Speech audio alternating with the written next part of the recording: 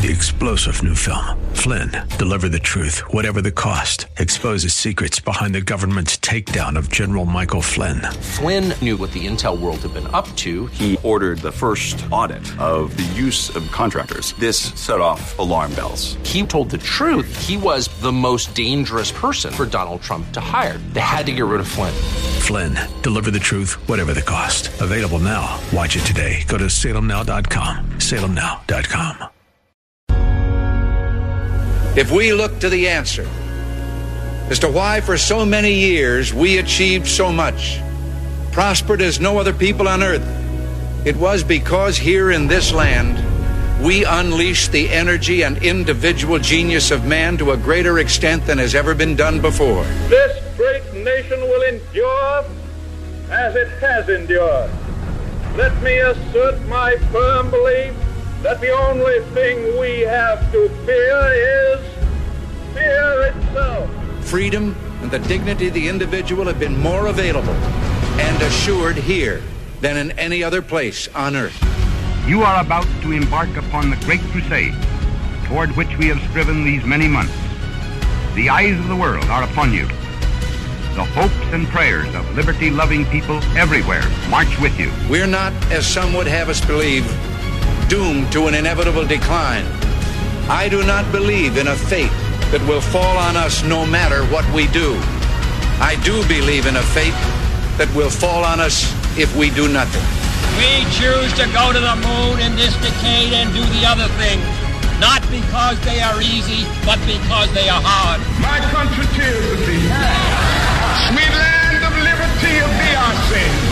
As for the enemies of freedom, those who are potential adversaries, they will be reminded that peace is the highest aspiration of the American people. We will negotiate for it, sacrifice for it. We will not surrender for it, now or ever. We are Americans.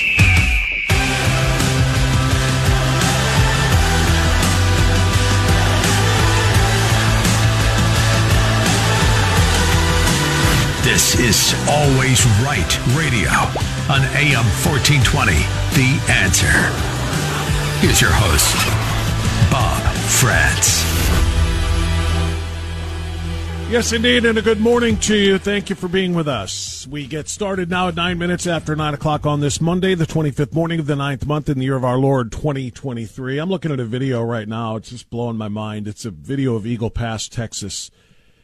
They are just overwhelmed. There are just scores of people sitting next to the river, being kind of detained there, I guess, while they try to figure out where to put all of these people, because they've all been trained by the Biden administration to come across the border into the United States screaming, asylum, asylum, I'm seeking asylum. This is, of course, garbage. It's trash. It is a complete exploitation of our once legal and reasonable asylum system.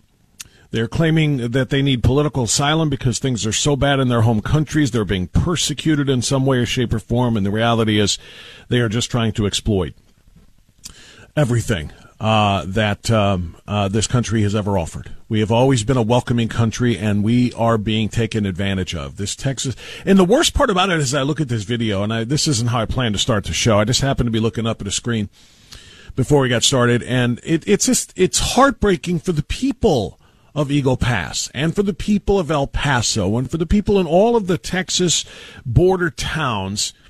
And it's so extraordinarily unfair for the mayors of the big sanctuary cities to say, don't send them here, keep them there. It's a political stunt if Texas Governor Greg Abbott sends them here. It's not a stunt. It's survival. It is survival. This is just, it's impossible to comprehend the way this administration is treating the sovereign people of the United States of America. I'm looking now, I'm also getting a closer look at it. It looks as though there are individuals, okay, this is it looks like they're on the other side of the border because they are all lined up behind razor wire that was installed by Texas National Guardsmen at the order of Greg Abbott, which is good. That's a great thing. But just the hordes of people there, of course, everybody's going to start screaming humanitarian, humanitarian, humanitarian. These are all humanitarian violations. You have to let them across. Wow, what a world. What a world, what a country we are living in right now. Like I said, that isn't the way I wanted to start the show, but there it is. I happened to see it, and I had to react to it. It's simply remarkable. Well, welcome. We have a packed show today, and I mean literally packed. Coming up here in less than a half an hour, we are going to be talking with the chairman of the House Judiciary Committee, Congressman Jim Jordan. That'll be at 9:35. We have a host of things to discuss with him, including the potential shutdown on August 1st if Congress doesn't do what it needs to do to get important appropriations bills passed. And if they don't, will they pass a CR, continuing resolution? There are some hardline GOPers in the House that do not want to do that. They are basically saying they will not push forward any more of the Democrats' spending policies by continuing with signing a continuing or supporting a continuing resolution for a few more months while the same old battles are fought. So we're going to talk to Jim Jordan about that, as well as the fact that we're 3 days away from the start of the impeachment inquiry into Joseph R. Biden, the leader of the first family of crime. Thursday, the 28th, is the start of that inquiry.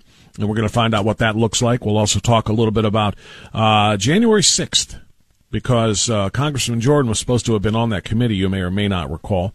He was not allowed to be on that committee. Nancy Pelosi booted him, as if it was her right to do so, but she did. And also Jim Banks from Indiana. At any rate, a former FBI assistant director testified behind closed doors last week, something you didn't know about. You didn't hear about, that there were so many paid federal informants in the crowd of protesters on January 6th that they actually lost count and had to do an audit to find them, to find out how many were there. But we, the people, were told there were no feds in the crowd, which is a big, big problem, as so many of these political prisoners continue to suffer at the hands of this police state that Joe Biden has created. That's the reality of it. So we're going to talk to Jordan about all of those things at 10:10. More on that border, which is perhaps why I have it up on my screen right now. Mark Morgan is the former acting commissioner of Customs and Border Protection, and he was on fire yesterday. He was at an event essentially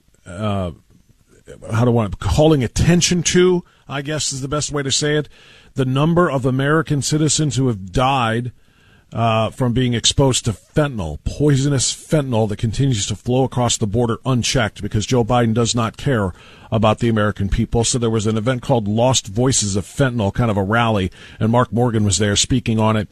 And we're going to talk to him live at 10:10 this morning. He's also working with FAIR, the Federation for American Immigration Reform. At 10:35, our man Decoya Sawyer, who is one of the co-hosts of the Monday Night Roundtable, he went up to Michigan over the weekend to hang out with people like Jesus and Carrie Lake. And I say that kind of tongue-in-cheek because Jim Caviezel was one of them up there. They called it the GOP takeover of Mackinac Island, something like that. There's a big move in Michigan for the GOP to cast out the rhinos and give control to the conservatives. Not sure exactly what that looked like, but Dakota will be with us at 10:35 to tell us about it. And then at 11:10, we dive inside the union fight with the UAW against the big three automakers. Dan Schwartz is the president of 1105, UAW 1105, which is in Parma, I believe. And we're going to talk to him. I'm sorry, 1005, not 1105. The time is 11:10, though. That's what confused me. Dan comes on at 11:10. He is from UAW 1005. And we're going to talk about the wage increase demand, the 32-hour work week demand, the impact of the EV mandates and pledges from the big three on the plants and workers. We're going to cover it all from stem to stern with him at 11:10 and try to figure out, exactly where those guys are all coming from. So that's all a big part of the show today. And, of course, in between those interviews, squeeze your calls in at 216-901-0945 or 888-281-1110. Let's get a quick pledge of allegiance here so we can get on with the business of the day. Patriots, stand, face your flag. Put your hand on your heart and join us. I'm going to trust you. that you're doing that. If you don't believe in the principles that we stand for, if you don't believe in the Constitution, if you don't believe in parents' rights and more, well, then you probably don't believe in that flag either. So don't fake it. You are not required to stand and pledge your allegiance. You may instead take a knee next to the socialist ex-quarterback over there. For the rest of us, I pledge allegiance to the flag of the United States of America and to the republic for which it stands, one nation, under God, indivisible, with liberty and justice for all. It's a pretty astounding development that I need to start with this morning. It's mind-blowing, quite frankly. As the government moves closer and closer to a shutdown on October 1st, so it's less than a week, as the government moves closer and closer, when a shutdown happens, if indeed it does, there are going to be millions of federal workers who don't get paid. They're going to be furloughed. We know what shutdowns look like, right? Well, maybe not millions. Hundreds of thousands, certainly, of federal workers are going to be furloughed. Government business will stop. Government run agencies and organizations will be shuttered for the duration of the shutdown. This is what will happen.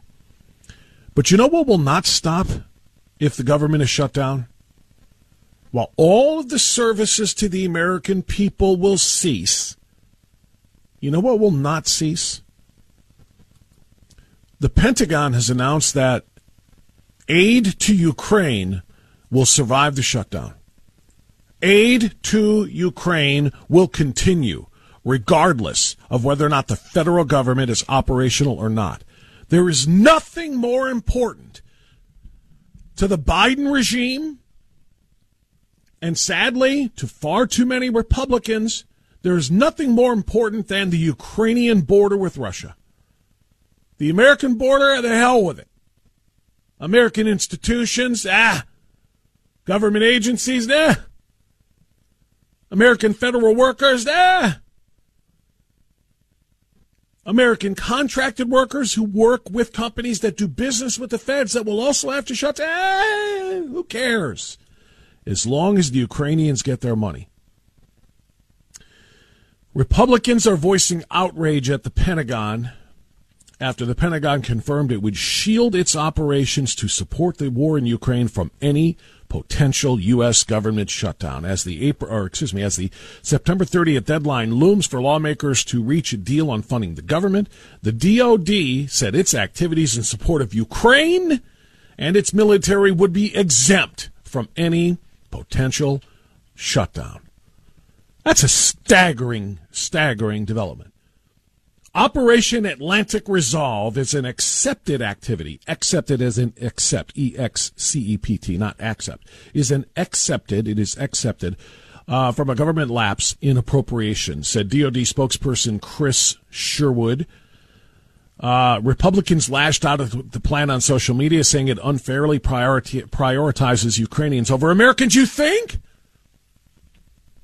Hundreds of thousands of federal workers will be put on furlough and not be getting paychecks, but the money that could be used to pay them is going to flow to Ukraine. $113 billion already has been spent on Ukraine, while Ukrainian allies in the region sit there and twiddle their thumbs.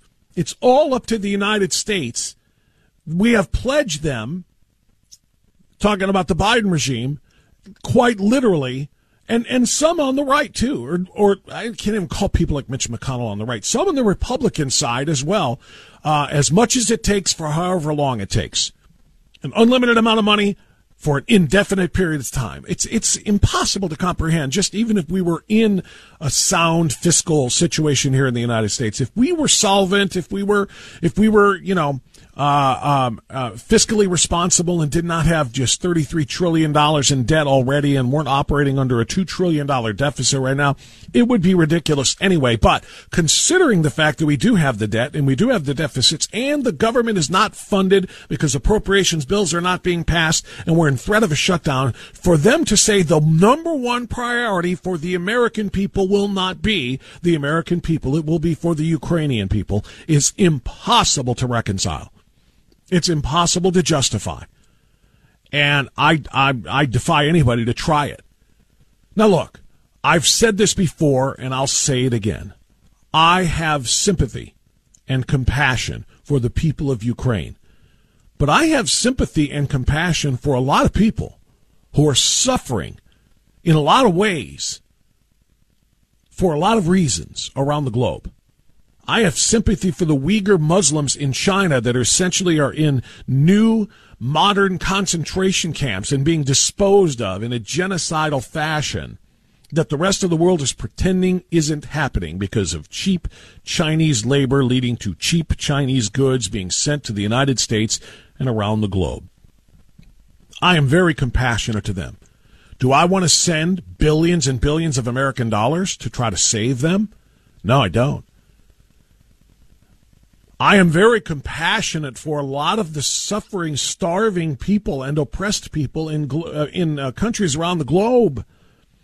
But we have to recognize that we cannot be the world's savior, and we have to look out for the American people first. Now, this, of course, is excluding the fact that an invasion by somebody as warped and demented and murderous as Vladimir Putin is something that we have to pay attention to. I'm not suggesting we ignore Ukraine. Not at all. And we should continue with diplomatic measures to try to broker some sort of a ceasefire and a stoppage of the war effort by the Russians. Absolutely. But should we be just continuing to give money, throwing good money after bad to Volodymyr Zelensky, who, by the way, spent part of his weekend in Canada with Justin Trudeau saluting and giving standing ovations to Nazis? Wait, what? What are you talking about, Frantz? What do you mean? I mean exactly what I just said. There was a standing ovation given during an event featuring Volodymyr Zelensky's visit to Canada and the Canadian Parliament. They introduced an individual named Yaroslav Hunka. He's a 98-year-old Ukrainian immigrant who fought for the 1st Ukrainian Division, according to the Toronto Star. That division was also known as the Waffen-SS Galicia Division, which fought for the Nazis and as its paramilitary arm under the Schutzstaffel organization, if I'm saying those names correctly. The fact that a veteran who served in a Nazi military unit was invited to and given a standing ovation in the Canadian Parliament is shocking. At a time of rising anti-Semitism and Holocaust distortion, it's incredibly disturbing to see Canada's Parliament rise to applaud an individual who was a member of the unit of the Waffen-SS, the Nazi military branch responsible for the murder of Jews and others, and that was declared a criminal organization during the Nuremberg trials. All of that from a statement from the Friends of Simon Wiesenthal Center. But it doesn't matter.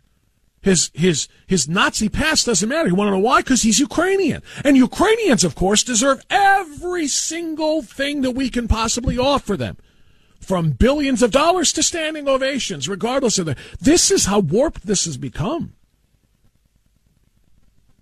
And I say this again with full recognition and knowledge that there is a large, strong Ukrainian population of people, with history and ancestry there here in Northeast Ohio. And to them, I say God bless you, and God be with you, and God protect the people that you still know or family members that are back there. But there has to be a limit to everything that we can do. There has to be a limit. And I think $113 billion is that limit. And for the for the Democrats on Capitol Hill to say, if the government shuts down and the American people suffer, we're not letting the Ukrainian people suffer. They come first. That's un-American. That's not America first. That's America last. And I'm sorry, that cannot be our policy. All right, it's 9:26. We'll take a time out here. We'll catch up a little bit. We've got Jim Jordan coming up. I'll ask him about all of these things and much more. It's a packed show. No reason to go anywhere. Put your feet up, have some coffee, and stay here. Always Right Radio on AM 1420, The Answer.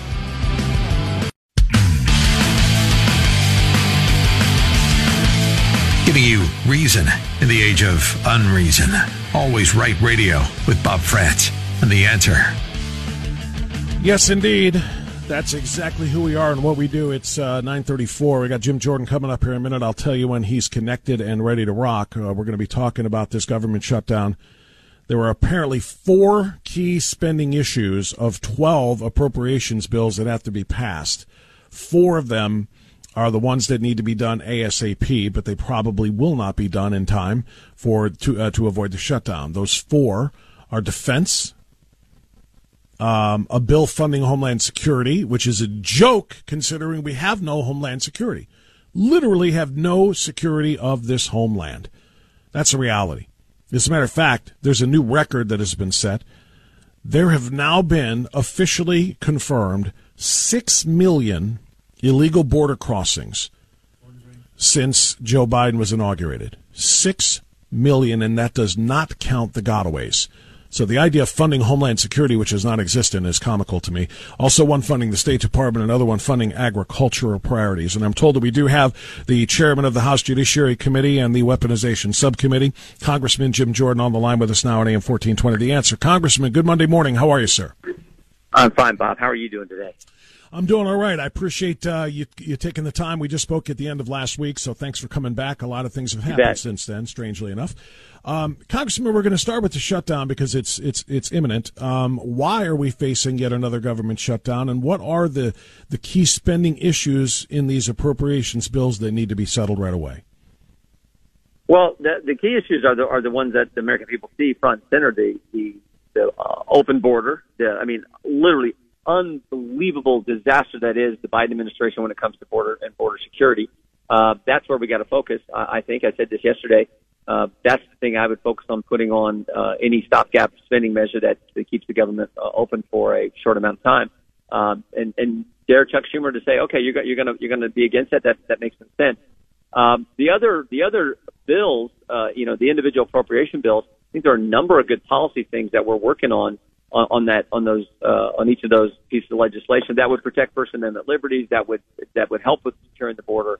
But right now, on a short-term funding bill, which is going to have to happen because we're 5 days from the end of the fiscal year. Yeah. That's what I hope we add to the legislation. And frankly, I would consider something else, which I think is real important, because this is what's on the minds of the American people. I would consider saying no money can be used to fund the prosecution of your political opponent, which is exactly what Jack Smith is doing to President Trump and the Biden administration.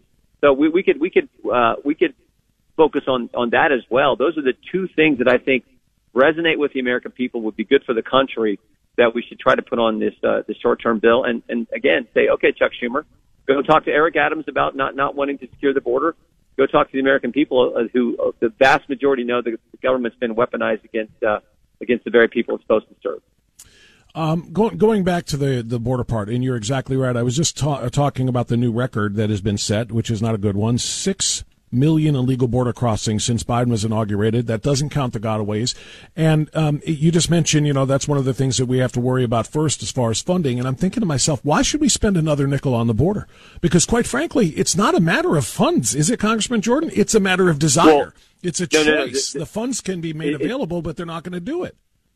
No. What I'm saying is, great point. What I'm saying is, if we would fund the government for a short period of time while we work through the rest of these appropriation bills, what you would put on that bill is no money can be used to process or release into the country any new migrants. And so you just say, time out, stop. That's the kind of language. It's not about, you're right. More money just means more people to process the open border that they're processing migrants through. That makes no sense. But you specifically write into the law, you can't use any money to process or release. And that's how you stop it. You say, sorry, you can't. We're not going to be able to let you in the country. Or if you come in the country, we're going to have to detain you. We're not going to release you into into the country, which is what's happening as we speak. Of course, it would still take funding then to do the detentions. You know, I mean, I'm sitting there watching all of this, and the worst one, I mean, I may have asked you about this before, and if I did, I apologize for the redundancy, but the video from about a week and a half ago or so of migrants being let out, it was in San Diego, I think, just as they crossed over from Tijuana, and they basically let them all out of the buses and said, go, you're free. Didn't even take names, didn't process, didn't say, here's a date to return, go, you're free. One said, can I go to Chicago? You can go wherever you want. You're out of here, out of our hands now. They just released them into the interior of the United States to go where they wanted, when they wanted. Lord only knows who they were or what they had in mind. And I'm thinking to myself, that didn't cost any money. So if that's the mentality of the administration and the regime, is to just say, wash our hands of the whole thing, let them come in and let them flow wherever they're going to flow, whether they're given dates to return or not, how dangerous is that for the American people? No, it's dangerous, particularly when you see the number of individuals who've turned up, who we've encountered, who've been on the terrorist watch list. Yeah. So, of course, it's dangerous. That's just how bad this administration is, how wrong they are, how intentional this whole process is that they've undergone now for going on 3 years. So yeah, but we're in the legislative body. All we can do is legislate. All we can do is on appropriations is limit how money can be spent and put into the law. You can't spend it for X, you can't spend it for Y. That's all we can do. And I'm saying we should do that. We should tell the Biden administration, no, you cannot release people into the country. And after all, Democrats happen to be for us on this one, including the mayor of New York City. That's exactly right. We're talking to Congressman Jim Jordan. Last question about this is when it comes to a short-term spending bill to a CR to hold this thing off for a while. Some of the hardliners in the party, in your party, our party, and the Republican Party are saying no matter what riders are attached, we are not going to support a CR because it just is an extension of, the Democrat policies. So they're not going to do it. What happens if there is no CR? Well, then you're into, you get to a shutdown situation, which I don't want. I don't think the country wants. What I'd rather have is actually good policy wins. The problem is we didn't get on all these bills. There are 12 bills we're supposed to do because once the debt ceiling agreement was reached, where they set a number for how much discretionary spending we're going to do. Here's the top line number. Once that number was set, and actually it was a number lower than the previous year, which has never happened in the time I've been in D.C., which was a step in the right direction. We had some of our colleagues who said, no, we can't spend that number. We got to spend something less. And it's like 2/3 of the Congress has already decided. I mean, both House and Senate and the White House has signed off on a number. Let's focus on the policy and agree to the number. But they couldn't agree to the number, and so we couldn't get the 12 appropriation bills done. And now they're saying, now we can't do a CR because we haven't got our appropriation bills done. We couldn't get them done because you couldn't get agreement on a number that had already been agreed on, for goodness sake. So it's like chasing your tail, and it's frustrating. And look, I want to spend less, but I recognize that once you've got an agreement on a number, let's focus on some policy victories relative to the border, relative to protecting the First Amendment. That's what we were doing. But we're just going to have to see how it all shakes out this week as we head back to D.C. One more on spending, and this has to do with Ukraine, Congressman. Will you support a CR that includes more money for Ukraine? And before you answer that, according to DOD, and I just found this out over the weekend, if there is a shutdown and American workers, hundreds of thousands of federal workers are furloughed and all of the agencies are closed and so on, it will not stop the Ukrainian aid. DOD says that Operation Atlantic Resolve is an accepted activity under a government lapse in appropriations. The funding will continue. So how do you respond to that? Yeah, I mean, once again, it's why everything seems backwards with this administration. It's like we can't secure our border, but we're going to send money to a foreign country to help them deal with their border situation. I mean, it's like makes no sense. Even during a shutdown. Even during the shutdown, it looks like. So I will look. I'm not for sending money to Ukraine. We're going to be against that. What I think we should focus on in any stopgap measure, any CR, whatever term you want to use, is the things we talked about. I think those are the two things that make sense, and those are the things that resonate with the American people. And we've talked before, Bob. No one can define for me what the objective is in Ukraine. No one can define it. And until we can do that, why should we send money there? And maybe when you do define it, maybe we'll still not send money there because we don't like the whatever objective that you set out. But anyway, the idea that you're going to continue to send tax dollars, American tax dollars, to a foreign country when we don't even know what the goal is makes absolutely no sense to me, and that's why I voted against it. Yeah, and that's going to be a big issue when it comes to NECR. If they try to include money for Ukraine in the continuing resolution, I don't think it'll pass, and I think we're headed for furloughs and shutdowns and worse. Congressman, big deal on Thursday. The impeachment inquiry begins into President Joseph R. Biden. What will that look like? Well, I think you're going to hear from some experts on outlining exactly why an impeachment inquiry phase of oversight is necessary. Some legal scholars, I think that's good to sort of set that predicate. I mean, you and I have talked about how this phase of oversight is certainly warranted when you look at all the facts, all the evidence, and all the things we've learned. And then you look at how the Justice Department was trying to sweep it under the rug. And we saw that clearly, I think, last week in the hearing that we had in Congress, where they let the statute of limitations lapse for 14 and 15, the tax year 2014, 2015 for Hunter Biden. And those are the years he got all the money from Burisma. And the reason they let it lapse is because that leads to Joe Biden. That takes you to the White House. One thing to charge a gun charge on in Delaware, that has nothing to do with the president. But the Burisma tax years, where Joe Biden went over there and got the prosecutor fired, that leads to the White House. And so, it's certainly warranted to move to this phase of oversight, and that's why we're here. And I think we're going to hear from some experts on that situation and that reasoning. Well, speaking of letting those most serious charges lapse, we're talking about David Weiss. I understand you are also going to be calling on him next month to testify before. Is it yours or is it oversight? What will be the central line of questioning for Special Counsel David Weiss? Well, we got a ton of questions for him. The first and foremost is, why'd you let the statute of limitations lapse? I mean, we're talking millions of dollars that Hunter Biden received from Burisma. And, remember the facts there. He wasn't qualified to be on the Burisma. He got put on the board, got paid millions of dollars. Fact one. Fact two, wasn't qualified to be on the board. Fact three, Burisma executives asked him to weigh in and take the pressure off of them that they were under. Fact four, Joe Biden does just that, goes and gets the prosecutor fired. And that fourth fact, by the way, comports entirely with what the confidential human source told the FBI, and the FBI recorded in that 1023 form. So that all happens, and then David Weiss sweeps it under the rug. And but for two whistleblowers and a judge in Delaware, we'd have never known this stuff. So God bless those people who came forward, but he let the statute of limitations run for those Burisma years. That'll be a key line of questioning, as well as this whole special counsel status that he didn't seek but did seek, and now, back and forth on that. So he's scheduled to come in on the 18th. We're not sure if that's going to be a transcribed interview yet or open hearing. It might be a transcribed interview, which is probably what I think we would prefer.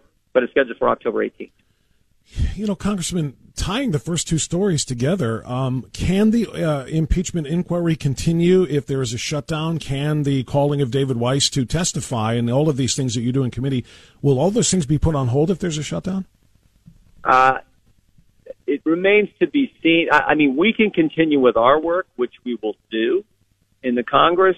But my guess is the executive branch will use that as a reason for not getting us the documents on time, not getting us the information we're seeking on the schedule that they would otherwise be able to do so. I think they'll use that as a reason to slow walk things to us. So, but you do believe that if there is a shutdown, though, that the committee hearings can continue, even if they are slow walking information. But you will still be able to be on the job for that part of. Yeah. We got to be working for the American people. That's good to know, because I was wondering if that's something the Democrats would like to do, is instigate a shutdown here in order to stop the the questioning of David Weiss and the impeachment inquiry for Joe Biden and more. So that won't stop, and that's important to know. Congressman, last thing for you this morning.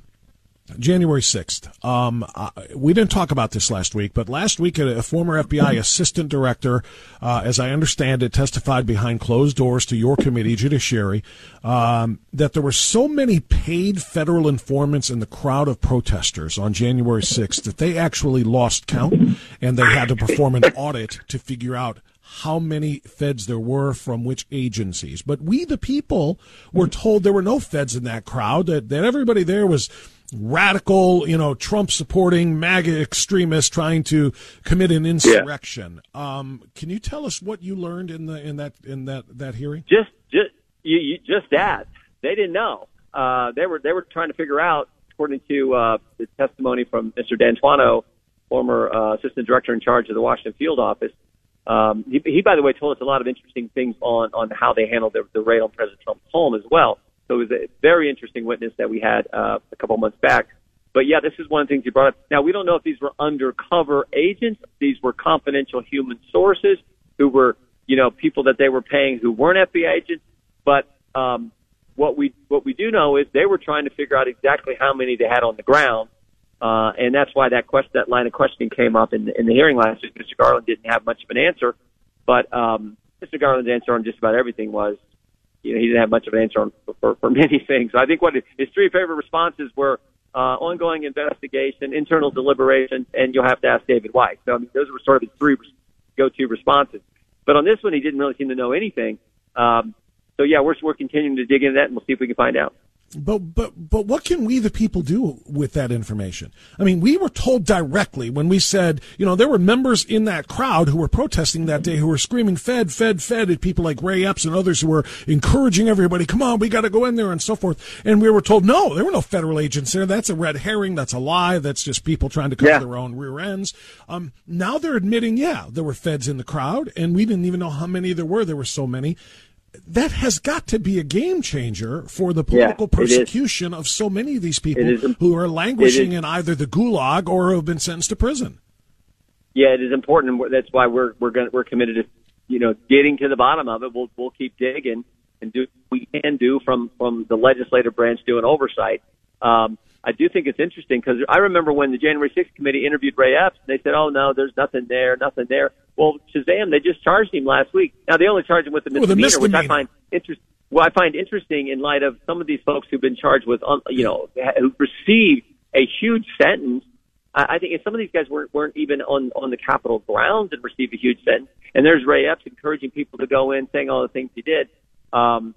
And he gets charged with the misdemeanor. So you had a guy who wasn't even in Washington, D.C., who received 22 years in prison, and you had Ray Epps who was in D.C. on the grounds, on video. Let's go. We got to go in there. There were people who are serving lengthy prison sentences right now who were just there singing because that was considered to be, according to the way the judges interpreted, as an encouragement of the insurrection. Singing patriotic songs or whatever, but that were against the government. I mean, I'm not kidding. But Ray Epps waving people. But Ray Epps waving people in, saying what he was saying. Oh, no, that's just a misdemeanor. How is that not conspiracy to commit insurrection, conspiracy to interrupt a federal proceeding, and all the other things that have been charged here? He gets a misdemeanor slap on the wrist, I don't know anybody personally who was there. But I know enough people who do know people who personally were there who are suffering greatly because of this, Congressman. And then there are real feds on the ground there who were pushing these people and egging them on into doing things they wouldn't ordinarily have wanted to do, and yet they got caught up in it. And the feds themselves are not taking responsibility for this. Great point. Why we continue to dig into it. Because it's just, I like you.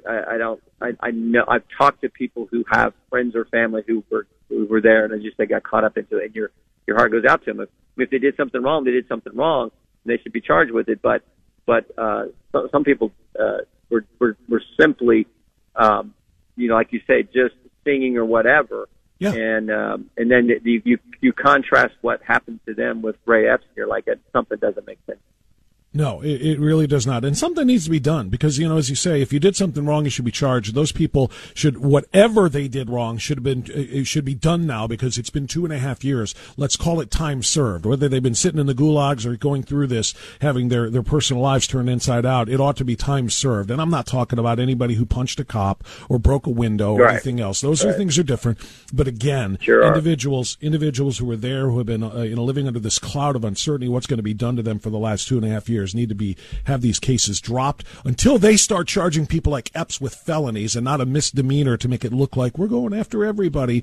What's being done to the people here is just wrong, Congressman, and I hope you do continue to dig into that and we start to see some action on their behalf because this is just unacceptable. Yep, sure is. Congressman Jim Jordan, thank you. Your plate is full. We appreciate your time, sir. All right. That's Jim Jordan on AM 1420, The Answer. You know, I have, it's 9:53. Quick follow-up message here I want to share before I go to the break. I talked about it. It might have been 2 weeks ago. Somebody, was complaining about me softballing Jim Jordan. I promise you Jim Jordan does not feel softballed because I demand answers, and sometimes he doesn't have them, and I'm not stopping asking them because I want answers.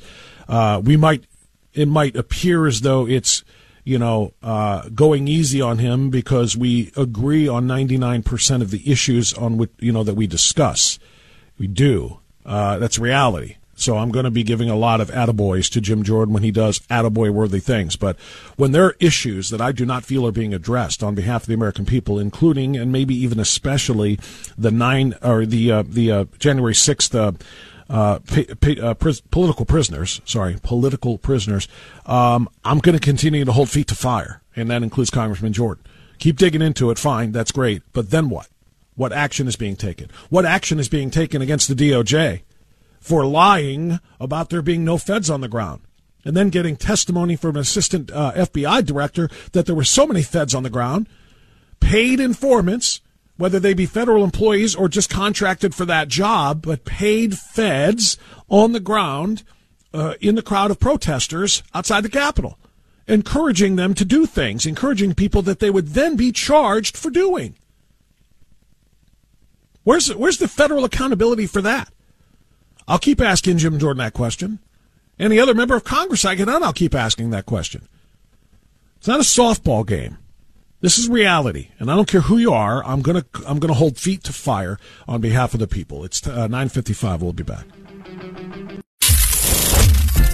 You and I have a rendezvous with destiny. We'll preserve for our children this, the last best hope of man on earth, or we'll sentence them to take the last step into 1,000 years of darkness.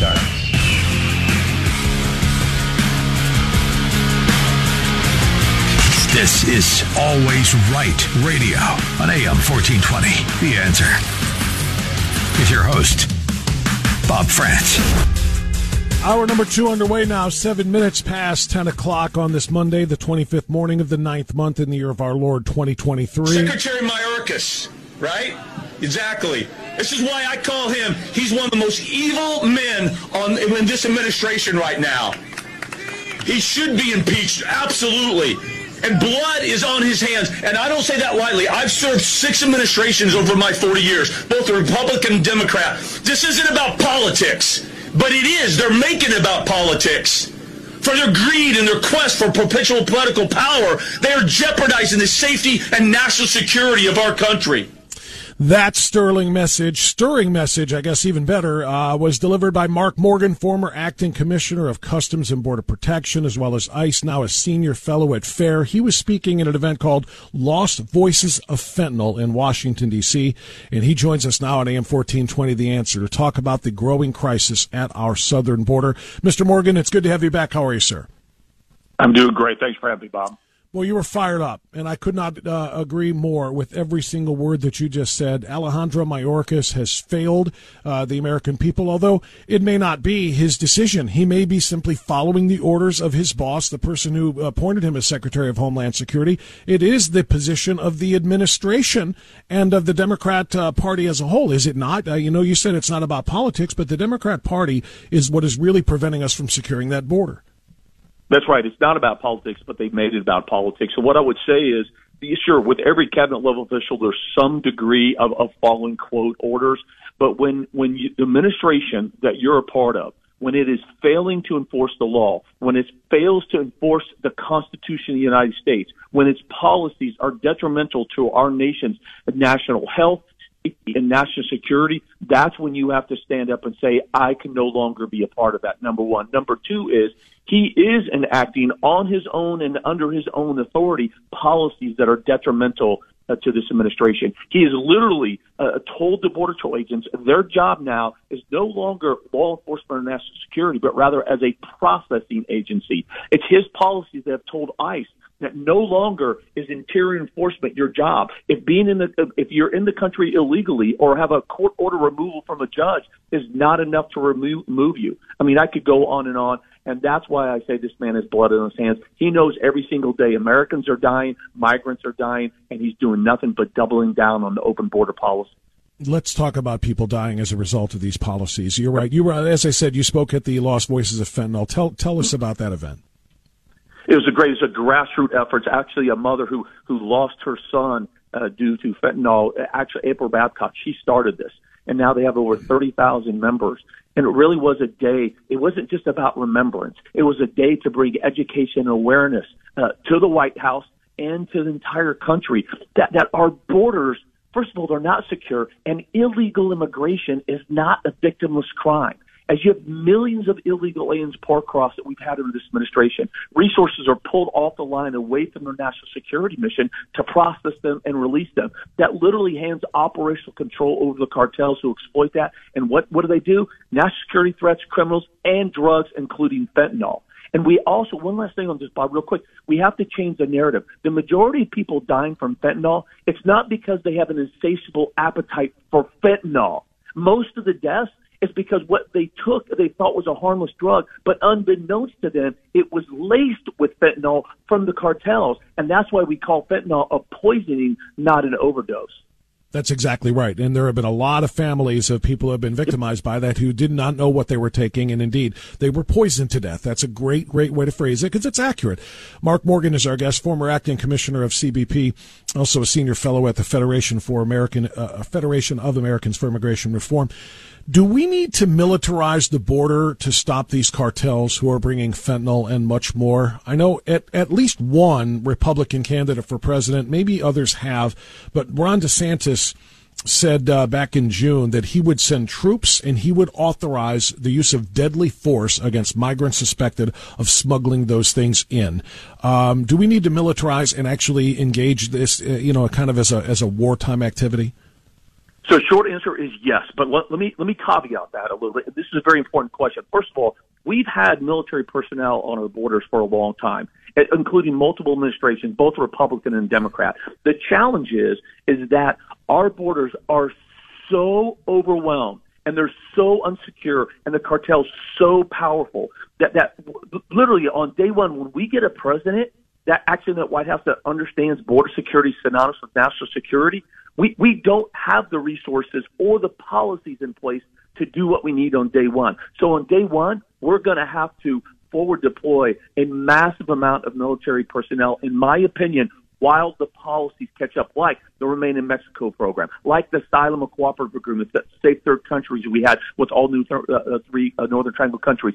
And until we forced Mexico to stand up as they did under the Trump administration to secure their own southern border. Until those policies and actions catch up, we're going to have to deploy more military down there to secure the border. And the last thing I'll say is we have to fundamentally shift how we go after the cartels. I served 20 years in the FBI. The way that we've gone after the cartels, the traditional criminal prosecutorial method, it's failed for 30 years. We have to go after them the same way that we do terrorist organization. And if that involves kinetic precision, surgical, military kinetic operations in Mexico, that's what we need to do. Take that a little further if you could, former acting Commissioner Morgan. You say we already have military personnel at the border, and you're right, obviously, but it's a matter of what are they authorized to do. Again, Correct. DeSantis said, I will endorse and authorize deadly force. In other words, we will shoot migrants who are coming here that we believe to be members of the cartel or mules for the cartel. We will physically stop them with deadly force if necessary. Are we there?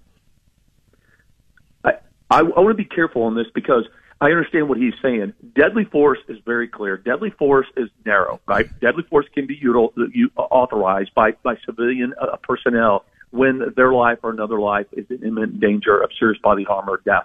I don't think we change the deadly force policy. I don't think we need to change any deadly force policy. I don't think we need to give the military an expansive authority there. What we need, though, is personnel down there that's actually going to provide a show of force, that's going to actually hold the line, that's going to actually act as a part of a strategy to deter those who are violating the law and apply consequences to those. The military can provide just a variety of capabilities. Now, they have sophisticated surveillance capability, especially on the mobile platform. They can provide aircraft, whether it's fixed wing or a rotary wing, and just personnel down there. I think if we have that, while we're working the policy issues, while we're working the diplomatic issues with Mexico, I think you're going to see on day one we can have a detrimental impact on the flow of immigration. But again, it's not just about what we're doing on the borders. We have to take the fight to the cartels. Like I said, the way we've been going up the cartels, the only thing that's happened, Bob, in the last 30 years is the cartels have gotten more powerful, more influential, and they've got more money in their bank account.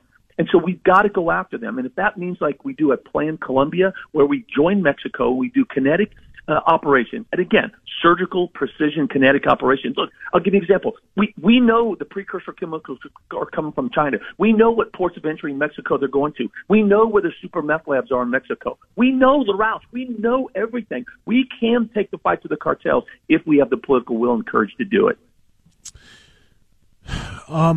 I have a two-part question for you, Mark Morgan, regarding Texas. Texas Governor Greg Abbott has deployed the use of buoys, kind of a buoy wall as opposed to a border wall in the middle of the Rio Grande. And some of those buoys, I guess, have been outfitted with razor wire or barbed wire or something so that people cannot try to negotiate their way past those things. Excuse me. He has also placed apparently miles and miles of barbed wire along the border on the actual land, just on the other side of the river, again, to stop people from crossing in. And the President of the United States told his administration to cut it down, to literally cut the barbed wire, the razor wire down, to give easier access for these illegal aliens to come into the country. Number one is, what do you make of Biden literally stopping a border protection that was put up by a state? And number two, along with that, the Biden administration has proposed, or at least has suggested, a remain in Texas policy. Not a remain in Mexico policy, but remain in Texas. Stop sending these people up to New York, into Los Angeles, Chicago, and Philadelphia and other sanctuary cities. Make them stay in Mexico. Let the people of Mexico suffer all of the problems that come with this unchecked immigration. Yeah, Bob, look, this is why I love being on with you, because you're very well versed in the issues. Those are two important ones. Let me take the first one. First of all, so you've got a state that's they're on the front line. Texas has about 75% of the southwest border. So they're receiving about 75% the brunt of the crisis. Now, that's initially, right? We know that the threats don't stay in Texas, that they go through every state in the country. That's why we say every state is a border state. But they do receive the brunt. And the governor's doing the right thing. He's actually trying to protect the state. He's trying to protect the state from illegal aliens coming in, drugs, criminals, and potential national security threats. And this administration, as you said, is actually actively, proactively trying to stop them from protecting their state and securing the border. So what I'll say is this is a continuation of their complete abdication of the Constitution. The Constitution is very clear. There's two articles that come into play. One, Article 4, Section 4, and then there's Article 1, Section 10. The first article says that the federal government has the responsibility, the mandate to protect states from outside the state. And if they fail to do that for whatever reason, Bob, then the states have the self-help remedy of the Constitution, which says very clearly if the federal government doesn't do it, doesn't protect the states can protect themselves. So that's exactly what Governor Abbott is doing. He's using the Constitution. He's using the state's Constitution as well to protect his state. And this federal government continues to violate their constitutional oath and obligation by trying to prevent the governor from doing his job. And then he goes a step further and he says, oh, by the way, you know what, Texas? Nope. Not only am I going to open the borders and send a beacon out to the entire world that now's the time to come in illegally, but Texas, you're going to have to deal with the issue 100%. Another issue that is completely unconstitutional, but it shows just how political their motives are with respect to the wide open southwest border. Yeah, it does exactly that, and I'm glad you understand it. President Trump was very, very successful with the Remain in Mexico policy, getting the Mexican government to go along with that. It was the right thing to do. If we are not going to change our asylum laws or reform our asylum laws, we have to then, in that backlog, to be able to hear those cases, we have to have them remain in another country. They are already free of the country that they claim persecution from. They're in another country, so they're not being persecuted in their own country. They can wait there until we have room and time to hear their cases. Now, having said that, here we sit with asylum laws that are just absolutely awful. All they have to do is come over here and scream, asylum, I need asylum, and they're free to go. The Biden administration and congressional Democrats continue to blame the Republicans for this border crisis because the Republicans keep walking away from comprehensive immigration reform. In other words, they refuse to seal the border until millions of illegals who are already here are granted amnesty and a path to citizenship. Correct. Will that fundamental dispute ever end, where asylum seekers can come here by droves? 6 million, by the way, now 6 million crossings since Joe Biden was inaugurated. We just crossed that threshold. Will that just continue to happen in perpetuity? Because I don't think any Republicans are ever going to agree to give amnesty and a pathway to citizenship to millions and millions of people who are already here, and the Democrats won't act on the border until they do. I completely agree. And I hope your listeners stay with me for a second. And when did this start, Bob? This started, look, he's still one of my favorite presidents in modern history, but this started under President Reagan, the 1986 Amnesty Act. That's the first time in our history where we actually let border security be held hostage for amnesty, just as you described. The Democrats said, nope, we will not give you border security unless you give us amnesty, and the Republicans caved, and then President Reagan signed off on it. And, of course, neither happened. But ever since then, that's been the battle cry of the Democrats, of the open border advocates. We will not give you border security unless you give us amnesty. And the Republicans, they finally woke up and said, that didn't work. That was a failure. That's ridiculous. I'm not going to let you hold border security hostage for amnesty. And now we're in this perpetual fight forever and this false narrative. At the end of the day, the flow will continue until we secure the border. My analogy is this: if your roof is blown off, in a tornado and it's raining, do you call a water mitigation team to clean your carpets and furniture when you still don't have a roof? No, that's stupid. Fix your roof first, and once you get your roof fixed, then you can come in and start cleaning up the mess that's inside. And that's where we're at. We have to stop the flow. We have to secure our border. We have to stop the crisis from continuing to flow into this country. And once we do that, then you can have discussions later on. But you cannot let border security be held hostage for amnesty. Yeah, and because of that, everything you just said is accurate, and the Democrats are saying, then too bad. Then you don't get it. You don't get that border sealed unless you give these, unless you give these millions upon millions of people here. Right. And by the way, I'm so sick and tired of hearing the 11 to 13 million illegal immigrant number now. Again, we have 6 million more who have just come in since Biden took office, so that puts us up around 17 at least. But that continues to be the issue. So, Mark Morgan, last question for you. I just want to kind of summarize it here. We got drug trafficking, as you pointed out with the fentanyl event that you're at. Drug trafficking, weapons trafficking, human trafficking, terrorists on the terrorist watch list entering, scores of foreign nationals from adversarial countries to America, including China, Pakistan, Iran, and others, all free-flowing across the border.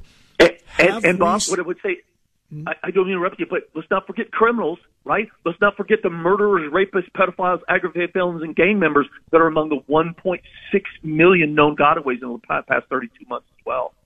Thank you. And by the way, I'm glad you brought up the 1.6 million known gotaways, because that wasn't included in the 6 million border encounters that I just quoted for you. Those are the ones that they actually know about, that they have processed. Yep. That doesn't count the gotaways. So we're over 7.5 million.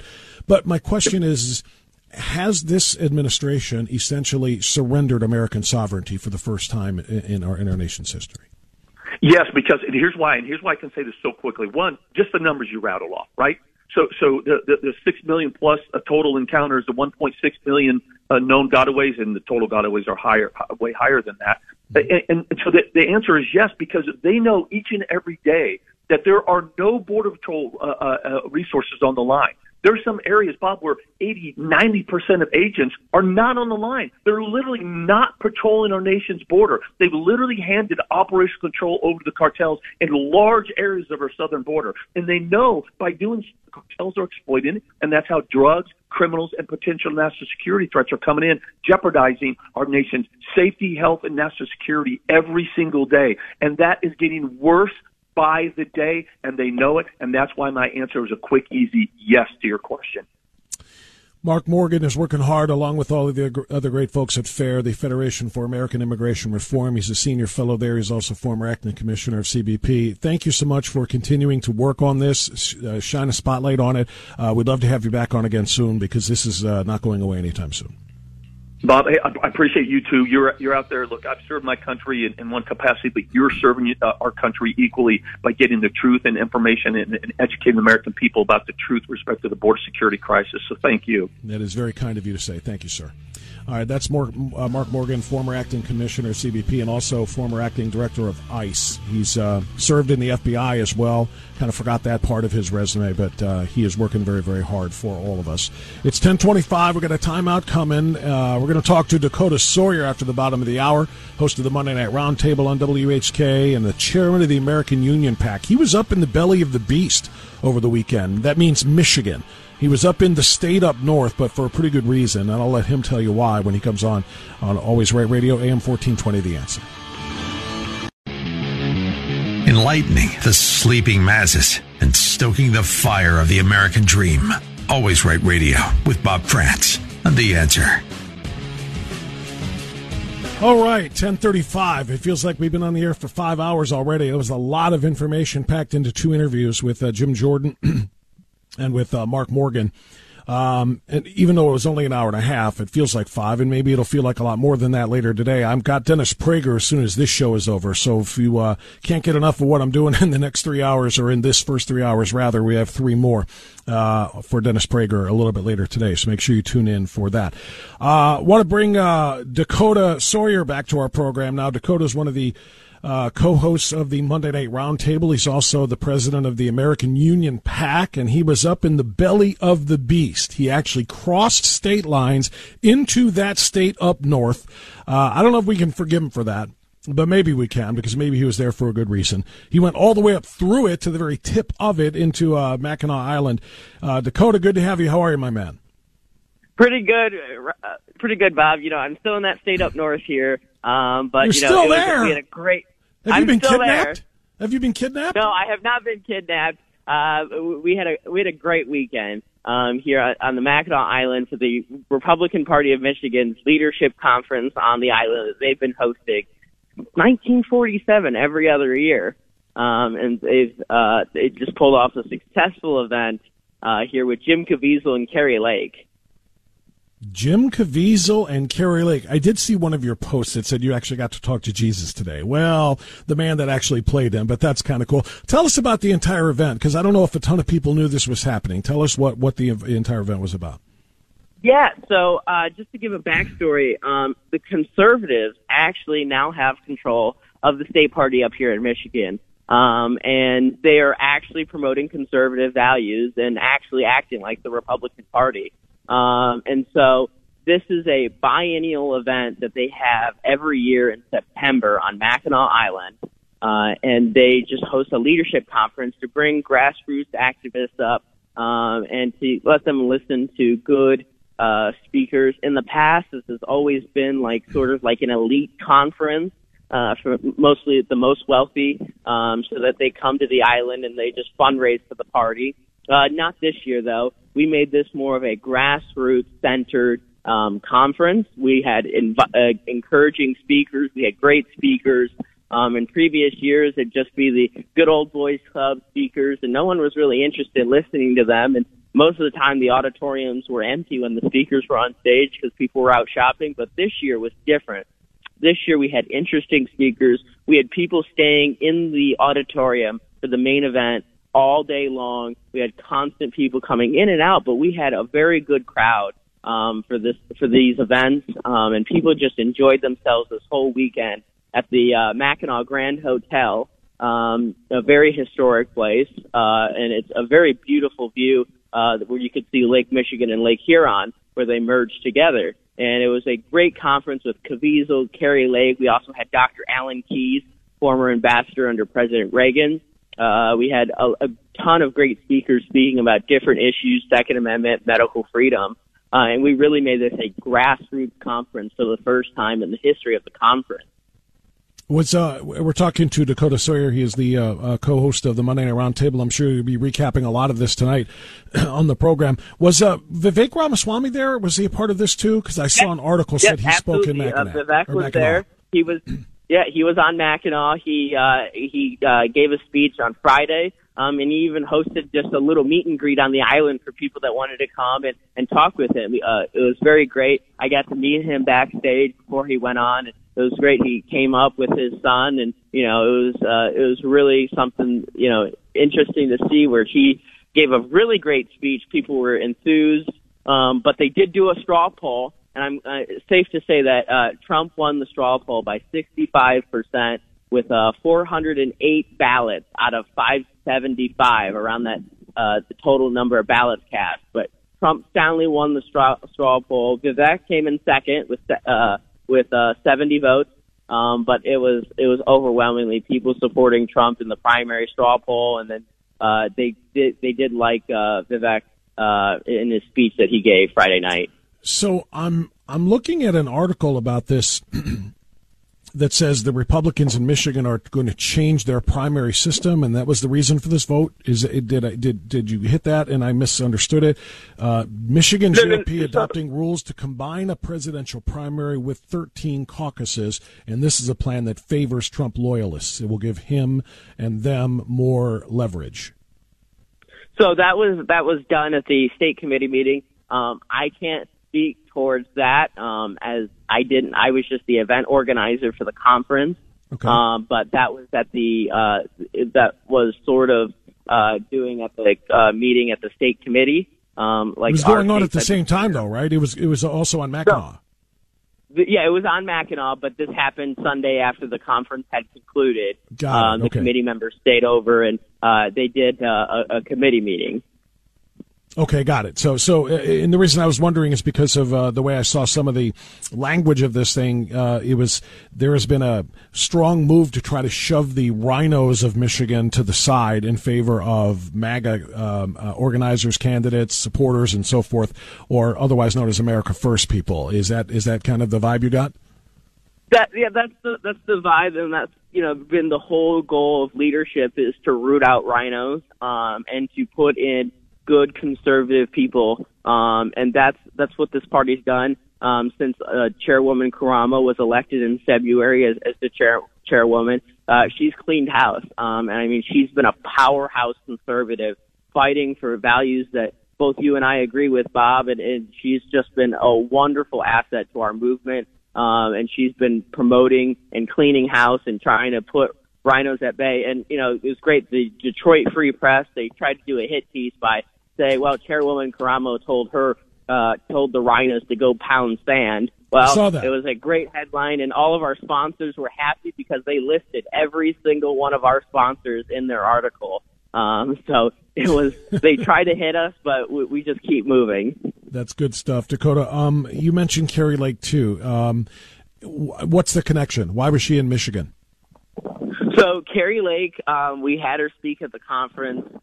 She gave a fantastic to motivate the crowd, to really help out the party, because and she said this in her speech, she's not really helping out too many Republican parties because she knows many of them are controlled by rhinos, and so she's knowing that Michigan is a good conservative state, and she wants to help out the Michigan Republican Party with their biggest fundraiser, and really she's been pushing to help out Michigan and helping out the Republican Party up here. We even did, later that night that she spoke on Saturday, we did a cruise with her with 20 people in the boat, and it was nice to go under the Mackinac Bridge and back, and Kari had a fantastic time up here on Mackinac Island. Did she confirm or hint further that she's going to run for Senate in Arizona? She said she hasn't. She said in her speech that she hasn't made up her mind, and she'll probably make an announcement here in the next couple of weeks. But the thing is that she said that she's thinking about it. It is interesting. I'm going to assume that there was discussion because she was there, and I think her robbery, meaning that she was robbed, I think was even worse than Trump's in Arizona. It was so brazen and so obvious what was done to her in the governor's race in Arizona. So was how much of the weekend and how much of her talk was spent talking about election integrity and making sure that we stop the steal in 2024 and that sort of thing. That was her main figure of the speech, was election integrity and fighting back. Because, here in Michigan, that's how they stole the election, was here in Michigan. And we promoted election integrity. We had a panel on election integrity. Even the state committee formed a subcommittee on election integrity to investigate. I don't know if you saw, but there was a news article where in one of the counties up here in Michigan, they found the evidence of massive amounts. People were fired up, about this and fuming because, for years they've been saying that the 2020 election, there were irregularities and that we need to get our elections under control and to have election integrity. Yeah, that is very important. You want to jam out with me for a minute, Dakota? Hold on. Right now. I know you know the song. I can't afford the groceries. I can't afford your gas. It's bad inflation across the nation. 81 million votes my ass. This is an actual song that Carrie Lake is listed as one of the performers. Your middle finger to middle class. They've pissed off an already pissed off woman. 81 million votes my ass. And that's why, because they use parts of her speeches and interviews in this song by the Truth Bombers. Tell me they played that as she went onto the stage. That had to be her entrance music. So her entrance was American Woman. And that was her entrance song on how she entered the stage. Well, okay, I guess I can see it a little bit, but if she doesn't roll in everywhere she goes to 81 million votes my ass, then she's doing it wrong. Because that shines a spotlight on the whole, especially if she's going to do her talk on American election integrity. Yeah, I mean, it was a hard pick of what she wanted to go up on stage, but she chose American Woman. But I do want to say, when we had Jim Caviezel, he came right after Carrie Lake. It was great. He, as an actor, he could really do great impressions. And to see him actually, what he did is he went into character as Ronald Reagan and delivered A Time for Choosing, his 1964 speech. And really? It was impactful. And the room was packed. I mean, people loved it. He got a standing ovation, and Caviezel really nailed it out of the park. And actually, we were escorting him to his taxi as he had to leave. He went into character as the Count of Monte Cristo. And his just repertoire is amazing as an actor. He is one of my favorites. I agree with you. He's tremendous, and I need to hear his Reagan rendition of that speech. Was it recorded? Will it be uploaded anywhere? Is it available, or is that all private? It was all private, so unfortunately it wasn't recorded, but I mean, to sit in the room and to hear it, it was fantastic. And if he ever does it, it's one to see and not to miss. The fake news is like, nobody's here at the conference. It's record low attendance for this Mackinac conference.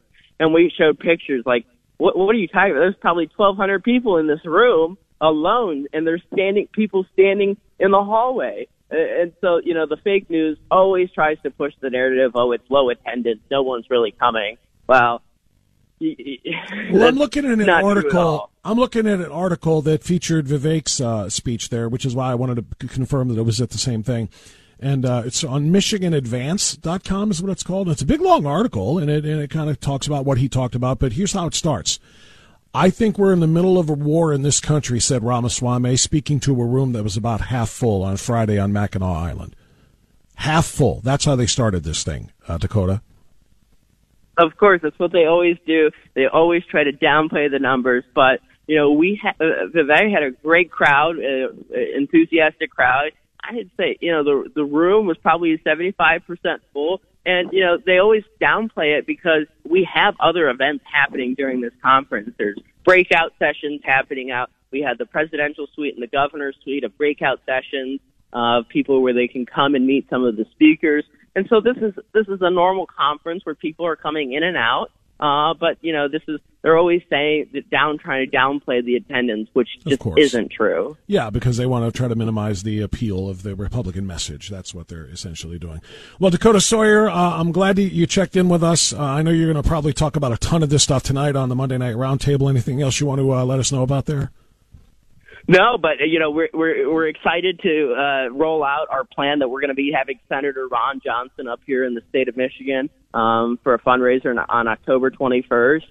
So if your listeners want to make a trip to that state up north, they can do so and come out to see Senator Johnson. We're going to have a fantastic Medical Freedom Day here at Frisky Farms in the upper part of Michigan, not in the UP, but towards the northern part of Michigan. All right, good stuff. Dakota Sawyer, also the president of the American Union PAC. Dakota, thank you, my friend. Enjoy your time. We'll talk to you again. All right, thanks, Bob. 81 million votes, my man. While Kamala tosses word salads that even cringe the Democrats. Waiting in the wings is a thing called Hillary. 81 million votes, my ass. Hey, 81 million votes, my ass. And at first I chuckled. I said, oh my gosh, Hillary Clinton is actually talking about me? That's funny. And then I got to thinking, maybe that's not funny. Oh my gosh, help, help. Hey! And I just want you all to know I'm in perfect health. We've recently had our automobile serviced and the tires are good and the brakes are in good order and I am not suicidal. My red and white and blue is broken.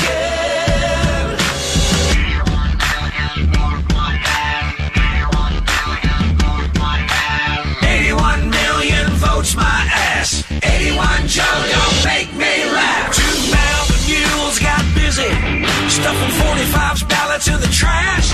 It is despicable what they did, and I will not let these bastards get away with it. 81 million votes my ass.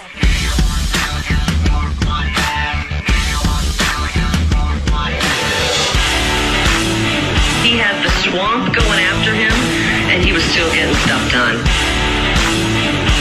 And now we have stumbling, bumbling Joe. I miss the bull in the china shop. I miss the mean tweets. I miss Donald Trump. 81 million votes. My ass.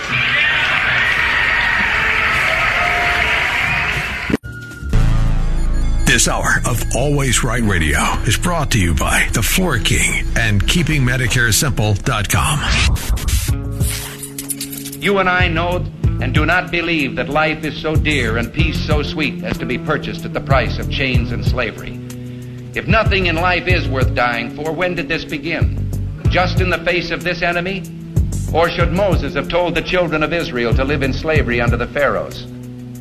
Should Christ have refused the cross? Should the patriots at Concord Bridge have thrown down their guns and refused to fire the shot heard round the world? The martyrs of history were not fools. And our honored dead, who gave their lives to stop the advance of the Nazis, didn't die in vain. Where then is the road to peace? Well, it's a simple answer after all. You and I have the courage to say to our enemies, there is a price we will not pay. There is a point beyond which they must not advance. This is Always Right Radio with Bob Frantz on AM 1420, The Answer. Third and final hour underway now, 7 minutes past 11 o'clock on this Monday. It's the 25th morning of the 9th month in the year of our Lord, 2023. If you missed any of the first 2 hours of the show, we've had some great interviews, a lot of important stuff you may have missed. Check it all out. It'll be all uploaded to WHKRadio.com, WHKRadio.com. Congressman Jim Jordan joined us in the first hour. We spoke with Mark Morgan, former Customs and Border Patrol Commissioner, about the unchecked border in the second hour. And then, of course, we just finished up with Dakota Sawyer as well. Now we're going to turn our attention to the strike. And no, not the writer's strike. I don't give a rip. Has anybody noticed, by the way, that the writers, the Hollywood writers, and that the actors are all on strike? It is not affecting my life one single iota. If they stayed out forever, I wouldn't care. I'm sorry, just not important. What is important is the strike that's going on at the UAW. Because this affects my life. This affects your life. Our ability to get from here to there, our ability to transport ourselves to our jobs, it's all up in the air now. The cost of cars is going to go through the roof. If there's a massive increase in costs to the automakers because of this strike that has begun, I should say, by the UAW. What's that going to mean to you? How long does the strike have to last for us to start feeling the pinch of even smaller shrinking inventory on car lots, which means every price tag and every window is higher and higher? What are we going to do about it? Then, moreover, what about the workers? What about the workers, and how are they going to survive, or how are they going to navigate or manage this massive Big Three shift into EVs? All of that is what we need to discuss. And joining us now to do that is a brave soul, because he's coming on to talk about this stuff, and it may not always be agreeable. Dan Schwartz is the president of UAW Local 1005. He's been kind enough to tell us the ins and outs of where things are in this UAW strike. Dan, I appreciate you coming on. Thank you so much. I appreciate that very much. How are you, sir? I'm doing well. How are you? I'm doing good. Thanks for agreeing to come on. Dan, I'm going to start with the first thing that I said when I heard the strike was taking place, actually as it was, going down to the 0 hour to get there, and I heard what some of the demands were. This is the 46,000-pound elephant in the room, so we're going to start with it. And I said I start with 46 because that was the wage increase demand. 46% wage hike was what was being asked for at the very beginning of this whole thing. It's not something that most people can really comprehend, because most of us, will get a cost of living wage increase. Maybe you get a 3% or a 3.5% or something like that. You come out there asking for 46%, so doggone near half of your current salary on top of it again, and most people are like, what? You got to be crazy. Tell me how that number came about and why that was one of the biggest sticking points in this negotiation that led to the strike. So yeah, 46%. If you go back and total up the pay increases that Big Three executives have given themselves over the last 4 years, it's pretty close to 46%. So I believe that's where it was born, or that's where it started. So yeah, we knew going in that our demands were robust at most, but my opinion is you start high and come on down. Yeah, but that's beyond high. That's a number that nobody can even wrap their brains around. And I understand when you say that, well, that's what the the management gets or has been getting or whatever. But again, speaking as just a regular schmo, I don't expect to make as much as my bosses make. I don't expect my pay increases to be commensurate with what my bosses are or what the owners are, the CEOs are. These are people in positions that are much different than mine. They have much bigger things that they are responsible for than I am with my small place on a line somewhere, whether it be in in the broadcast industry or in the automotive industry. I've got a small place here. Why do we say, well, this is what management gets, therefore we as the employees have to get? So nobody blames the workers are always to blame, and management always wants to blame the workforce. Although it's it's the workforce, it's our blood, sweat, and tears that make those corporations the profits, and we want our share. So yeah, we started off at 46%, and then 8 weeks ago, or I think we're moving on 9 now, to go to the table and start negotiating. And General Motors has refused to do that. They waited till the last minute to come to the table and start bargaining, and to the point where we had to go ahead and file an NLRB lawsuit against them to start bargaining in good faith. And now here we are, 3 weeks into this, and and really, if they would have came to the table and started negotiating like they should have, we wouldn't be where we're at right now. We're talking to Dan Schwartz, UAW Local 1005 president. So I'll just have to agree to disagree with the 46% as a starting point. I think it's exorbitant. I think it just smacks of greed, if I can be honest with you. But okay, you say we want our share. Okay, that's, like I said, we'll disagree on what a fair share is for an employee versus management. But let's get to the second giant elephant in the room here: 32-hour work week for 40 paid hours.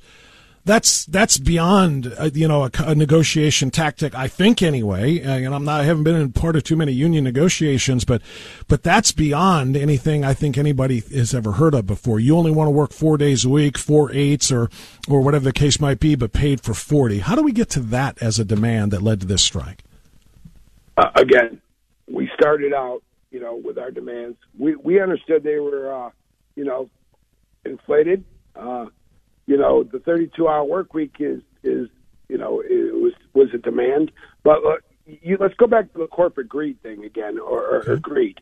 When you turn around and you take General Motors and you bail them out like we did in 2009, we reached into our pockets and we gave them a lot concessions, and we did what we had to do to make General Motors profitable again and viable again. And, the sales of cars and vehicles go up, the profits go up, the prices of cars go up to where our members can't even really afford what we buy, what we manufacture. And the price of a car, labor, when we went ahead and bailed them out prior to 2009, it was only about 8%. So like $3,200 on a $40,000 vehicle. After we bailed them out, and gave them concessions and did what we wanted, for them, what we agreed to do, it went down to 2.5%. And if you look at it today, it's at 5%. So, yeah, they made a combined of $250 billion in profits off our backs, our sweat, and our labor. And labor's at 5% right now. Nobody asked about administrative costs or anything like that. They just want to turn around and blame labor on it. So in the 14 years since that bailout, and as you said, you guys helped to to kind of rescue them by renegotiating your deal, were there concessions that were supposed to have been made by the management of the big three to come back to you guys that have not been? In other words, I don't know what the terms of the 2009 agreement were. Were you supposed to get certain amounts back by a certain point in time, by, say, 2011, 2013, and so on and so forth, and have they not been met? Or was the contract, as renegotiated, met by both sides? So, back when we went out in 2009, and not only us as employees, but as taxpayers, we bailed out General Motors and gave them what they asked for. And, moving forward to 4 years ago when we were on strike for 40 days and, General Motors was as profitable, we wanted some of that stuff back in return. And we got some back. But again, like I said, we're at $250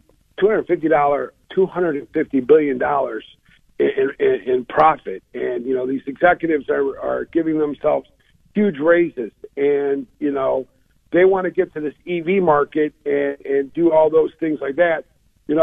This isn't all about the hourly wage. Okay, there's a heck of a lot more to this, Bob. You have cost of living allowance, which everything's going up, but we're staying here. We're being left behind. Retirees are still getting what they're getting, but they're being left behind. You have two-tier wages. Dan, explain that to me. What do you mean by left behind when you talk about cost of living? Are you not getting cost of living raises? No, our cost of living was we gave that back. Cost of living allowance we don't have right now. So the price of cars, the price of gas, the price of food, the price of clothing, the price of college, are all going up, but our pay isn't going up. We're left behind. So, okay. So you're saying that for 14 years you have not gotten any cost of living raises? A cost of living allowance raise? No. Yes. We have gotten a small raise. I think it was like maybe 6% over the last 4 years, which really isn't nothing. Okay. Yeah. That's not a lot. You mentioned EVs, and I'm glad you did, because I'm sitting here. Hold on. Let's go back. Let's go back to some. Let's go back to we're not only fighting for economic justice, even for people that are non-union and outside the auto arena. Okay. Let's talk about people that are working in these factories that are making 50% to 60% less, that have no pension. They have no health care. They have no vacation. They're not entitled to any other bonuses or anything like that. They're forced to work overtime and work next to somebody that has, like my seniority, 25, 26 years, and I don't have to work Saturday, but they look at them and say, guess what? You have to work tomorrow. And they have there's no recourse, and they won't hire. There's people that have been retirees for retirees. Two-tier temporaries that are like 6-7 years, hoping to catch up to a last year a traditional employee. I was out in Toledo Saturday with some of my brothers and sisters at the Toledo Jeep plant, and I'm hearing the stories there that they're working 10, 12 hours, and they'll come up to them almost after 8 and say, you got to stay another 4, but a guy with 30 years seniority or 25 years seniority is walking out the door. It's almost kind of like creating a hostile work environment, because you got two people working side by side doing the same job, but one's getting paid 50% less and the other one's making, he's able to provide for his family. And it's not right. So is that different, Dan? If you just turned us on, it's Dan Schwartz, UAW Local 1005 president here. We're talking about the strike and some of the conditions that led us to where we are now with this stalemate with the big three automakers. That's going to cost all of us a ton of money in very short order if the strike doesn't end soon. Is that new, what you just described, as far as temporary workers or these individuals who are making half of what the actual line workers normally would? No, they've been doing this for years. We fought with General Motors years ago to get temporaries hired permanently. Okay, they don't get the same personal savings plan or retirement that I get. They don't get the same pay. They work at a lower rate, and it takes them longer to get to, I guess you would say, scale. They don't have this. They have to pay more for their health care than if you were hired before that. So, this has been going on for quite a while. Okay, we want everybody on the same. We want everybody on the same playing field. We want everybody at the same level, what they deserve.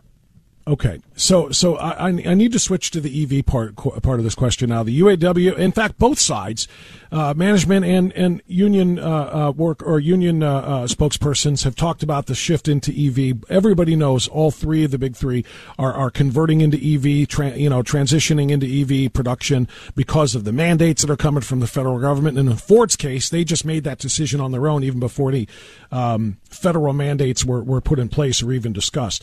But what they're saying is we need the flexibility. It's going to cost us a lot of money to transition the plants over into making, the overwhelming majority of the electric models. We can't just be, giving out massive raises like this. Your side agrees that the EVs are coming. And you say that, and in fact, let me quote Sean Fain in this: "We will not let the EV industry be built on the backs of workers making poverty wages, while the CEOs line their pockets with government subsidies." So the union's position appears to be: make all the changes you have to make, but don't take it out of our pockets. You have to come up with this, with this massive pay raise. Is that a tenable position to actually get this transition done? So here, if they want to go to EV, they need us to get them there. Okay, they need the workforce, the labor to get them there. We have gotten General Motors to where they are now to be that profitable. So yeah, I agree with Sean Fain, and so they need to make us whole, to make us part of the plan to get them there.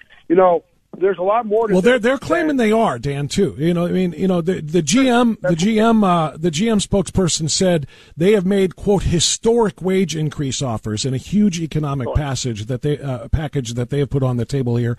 But there's that your side is saying it's not enough. But they're saying they're absolutely willing to make you guys whole in order to get this transition going. But you say it's not enough. So exactly where, when you start at something crazy like 46%, and I think it is crazy, and when you start at pay us for 40, but we're only working 32. I can't even imagine what kind of a cost that's going to put on the companies that's going to be passed on to the consumers on the car lots. Exactly how far are you, I know you're not the chief negotiator, but exactly how much more reasonable do you think you're going to have to be before we get there? Here, again, that was the starting point. I'm like you said, I'm not sitting up there at that table. I know. All right? So I don't, all right. It was a starting point for sure. And it was, I would say it would be inflated, but you know what? It is what it is. You know what? Mary Barra, I'll use her for example, $29.7 million a year before bonuses. Okay. And she says she gets paid on, her compensation is, performance based.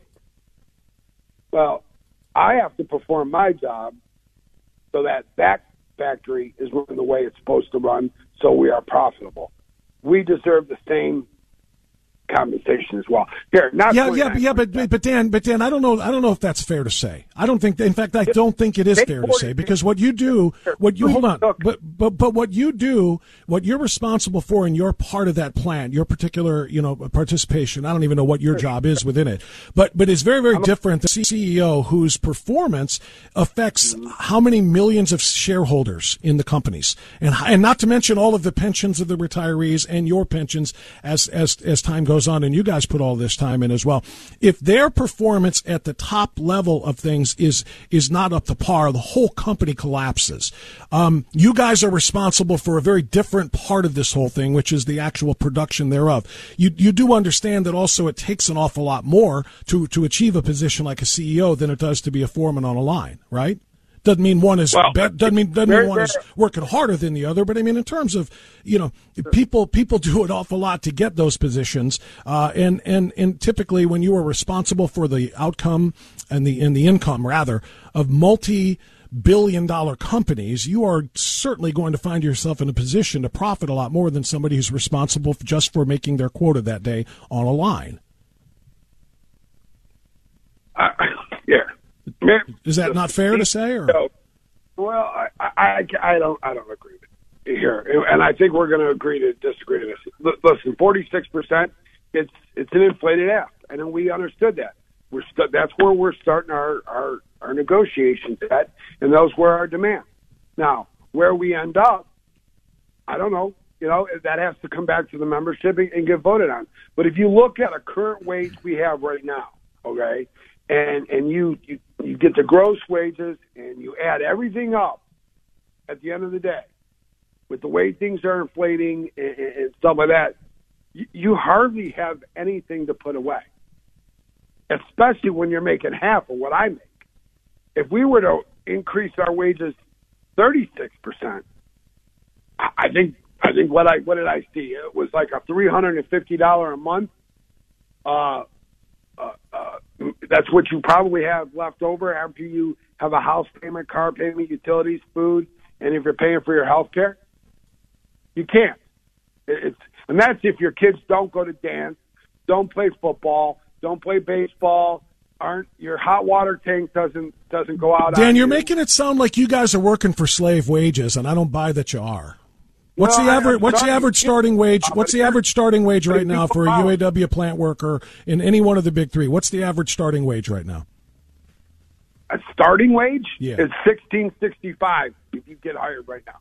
Okay, so you get hired in at $16.65, and exactly how long do you have to work before? Yeah, go ahead. Okay. Hiring, they're temporary, and that's what they're hiring right now. $16.65. Okay, so those are temporary starting people. Now, what's the average wage though for the average employee? $32 an hour. $32 an hour. Okay, I don't know a lot of people, to be honest with you, that make $32 an hour. And now, is that as much as the CEOs make at the head of the big three? No, of course not. But you're not suggesting that it should be, should it? Because, again, what they're doing is they're responsible for the success or failure of multi-billion dollar companies and all of your jobs. Here's the deal. It's real simple. We're fighting for economic justice, and we're fighting for social justice, okay? We want that homework balance. We want what we deserve, and we're fighting for others even outside the auto industry that are working. Anybody that goes and puts their boots on every morning, or goes and works in a hospital, or works in a factory, or is a school teacher, policeman, fireman, whatever. Everybody's the corporations and are making huge profits. I don't want corporate money. I just want what's fair to me. And I'm going to tell you right now. But you don't think that an average wage of $32 is fair, though, Dan? Hold on a second. Let me ask you a question. If you walk into any factory where somebody's making $20 an hour, and you say, "Hey, what if you were making $30 an hour?" You think they wouldn't be okay with it? I'm not sure I understood the question. I'm not sure I understood the question. So if I offered somebody $10 more an hour than what they're making, sure, anybody would want that. Over a 4-year agreement. I'm still not sure of the question. Then you said you're going from $20 to $30. I'm asking for here. If I'm making $20 an hour, I'll try to answer it as I think you're asking. If I'm making $20 and I know that within 4 years I'll be up to $30 an hour, that's a 25% pay increase in my salary in just 4 years. That's pretty doggone good increase as far as I'm concerned. That's an average of 6% a year. So you and I agree. So you and I agree on something. It's a really good. It's a good thing. We're not asking for the world.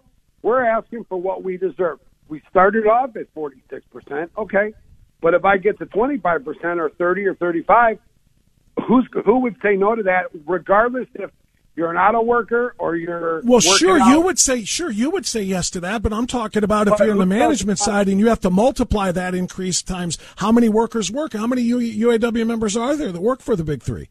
I mean, we're talking about a multi-billion-dollar, change in salaries and benefits that we're talking about here, while they have to undergo and somehow find a way to keep all of this solvent and to keep you guys happy and to change over from their existing plants to the EV plants, which is going to be just, again, extraordinary. The idea that the pay increases should be as exorbitant as that at the same time is just a lot. It's a lot for somebody to swallow if you're not vested in the invested in the outcome one way or the other. We are invested in GM, and we invested in them in 2008 and 2009 when they ran it into the ground. Okay, and the government had to come in and bail them out. Obama and Bush worked together to do that, and the UAW stepped in and said, "Here, we'll help you out." And now they're making record profits. They're doing better than they have, in many, many, many years. And all we want to do is stand up and fight for what we deserve. And we deserve, economic justice. We deserve social justice. What does that mean? You keep saying social justice. What does that mean? Well, the work-life balance. Here, social justice is I don't want to have to work next to some guy that's making $16 an hour and I'm making $32.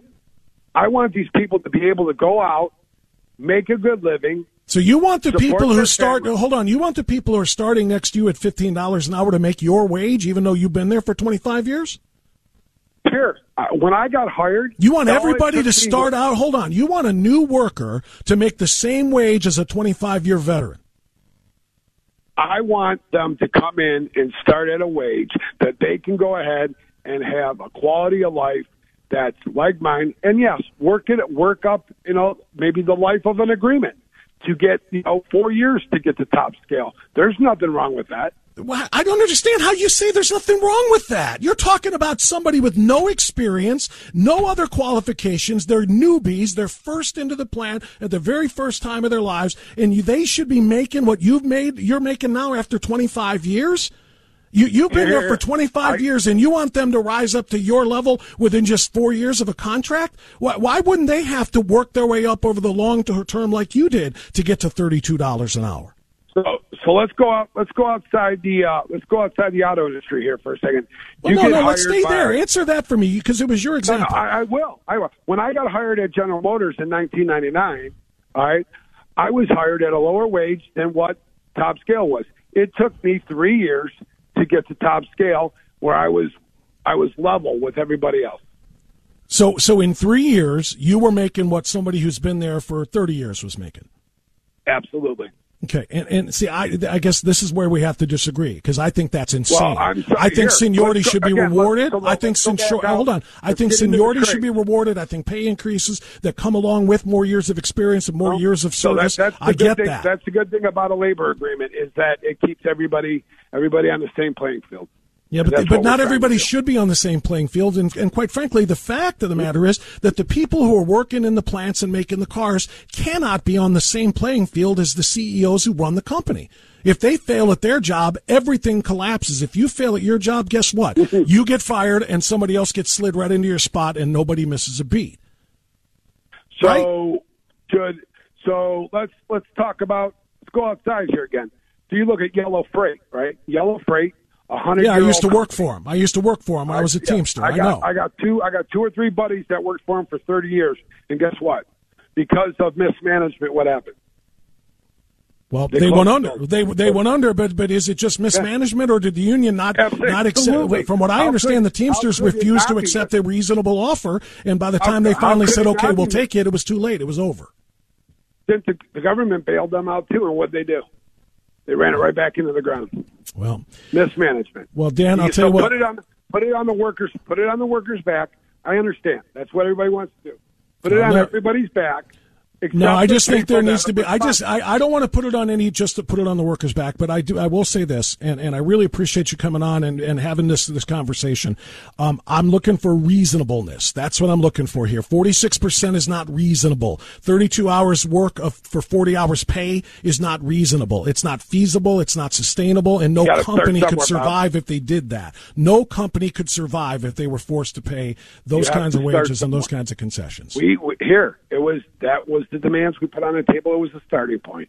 I know, and I hope that start. I just don't know. I don't know how low you're going to come when you start off that crazy high. I don't know if there's a reasonable solution anywhere near in our future, and that means a protracted strike, and that means a huge hit to the American economy. And all those people you're talking about with social justice and being able to pay their bills and everything else, you're willing to throw all of those people under the bus here for an exorbitant 46% starting point. I just don't find that reasonable. I'm not throwing.